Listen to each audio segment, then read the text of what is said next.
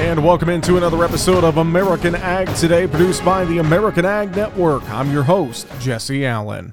And joining us now here on the program, we have Curt Covington. He's the Senior Director of Partner Relations at Ag America.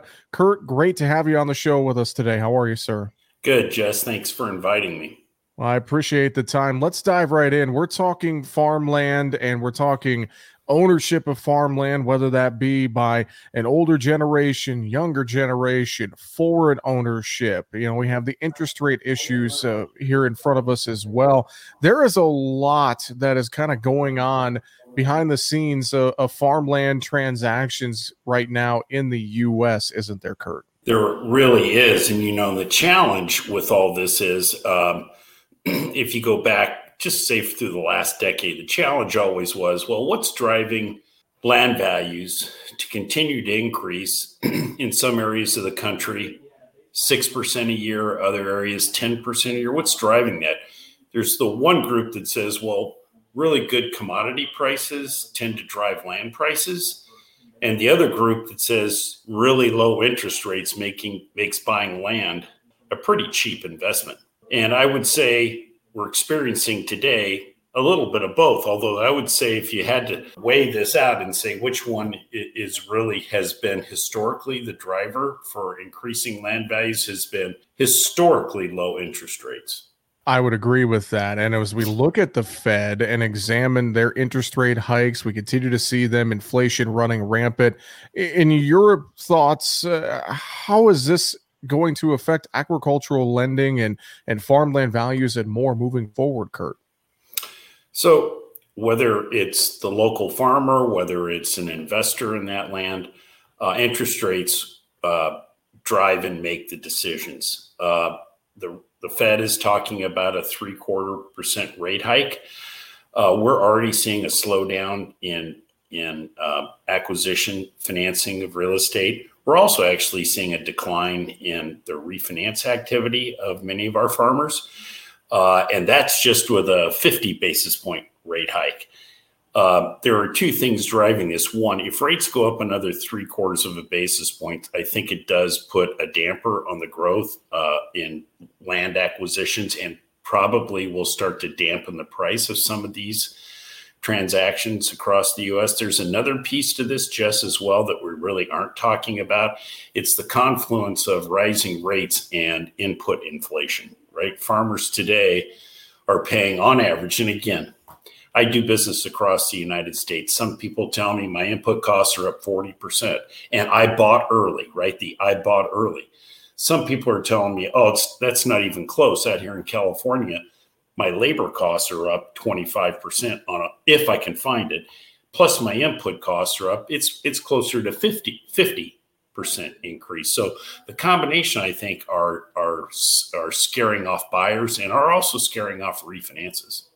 I would agree with that. And you throw on top of that, this is not an issue that's only affecting established farmers and ranchers, but think about younger farmers that want to try to build up more of their operation. They want to buy more farmland, millennials, etc.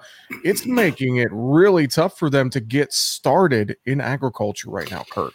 There's really not a great solution to this. You know, the United States government has attempted to do this, through some of their small beginning and young farmer programs. The reality of the matter is, unless you're willing to provide more than 100%, in some cases, financing of that acquisition, most young beginning and small farmers don't have the necessary capital.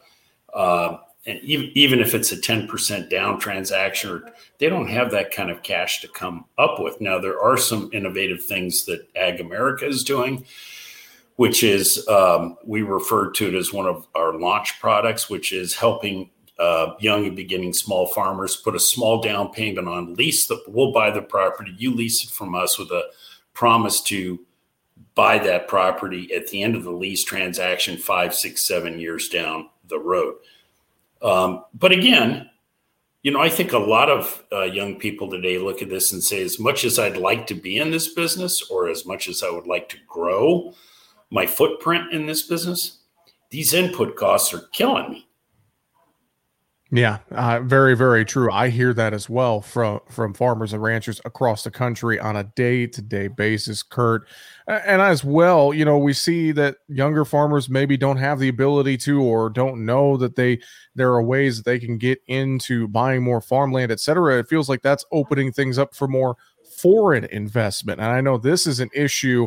We've been hearing a lot about this, hearing about a Chinese company buying land near Grand Forks, North Dakota, for example, or et cetera, talk in Congress about barring certain countries from buying U.S. agricultural land. As you look at that side of the issue, Curt, what are your thoughts there? What stands out to you with this foreign investment issue we're talking about? I think the foreign investment issue always comes to the forefront when you get into these positions, because most foreign investors don't look at that investment like you and I would look at that investment that says, if I go borrow the money at some rate, I've got to get some kind of return off that crop or off that dairy or off that feedlot that pays for my cost of doing business, which is my interest cost plus my input cost. A lot of these foreign buyers don't look at it that way. They look at it simply as an opportunity to buy a high quality hard asset that is a hedge against inflation, and in some cases, could potentially provide them a source of input costs, or grain, places they can source their grain or other products to export back to their country.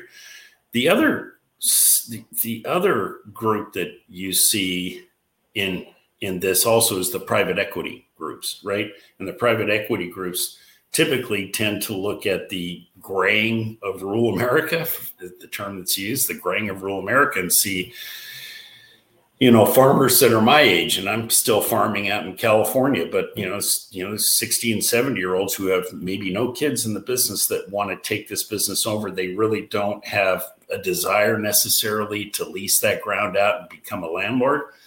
And so the private equity comes in and offers them a nice kind of parachute for that.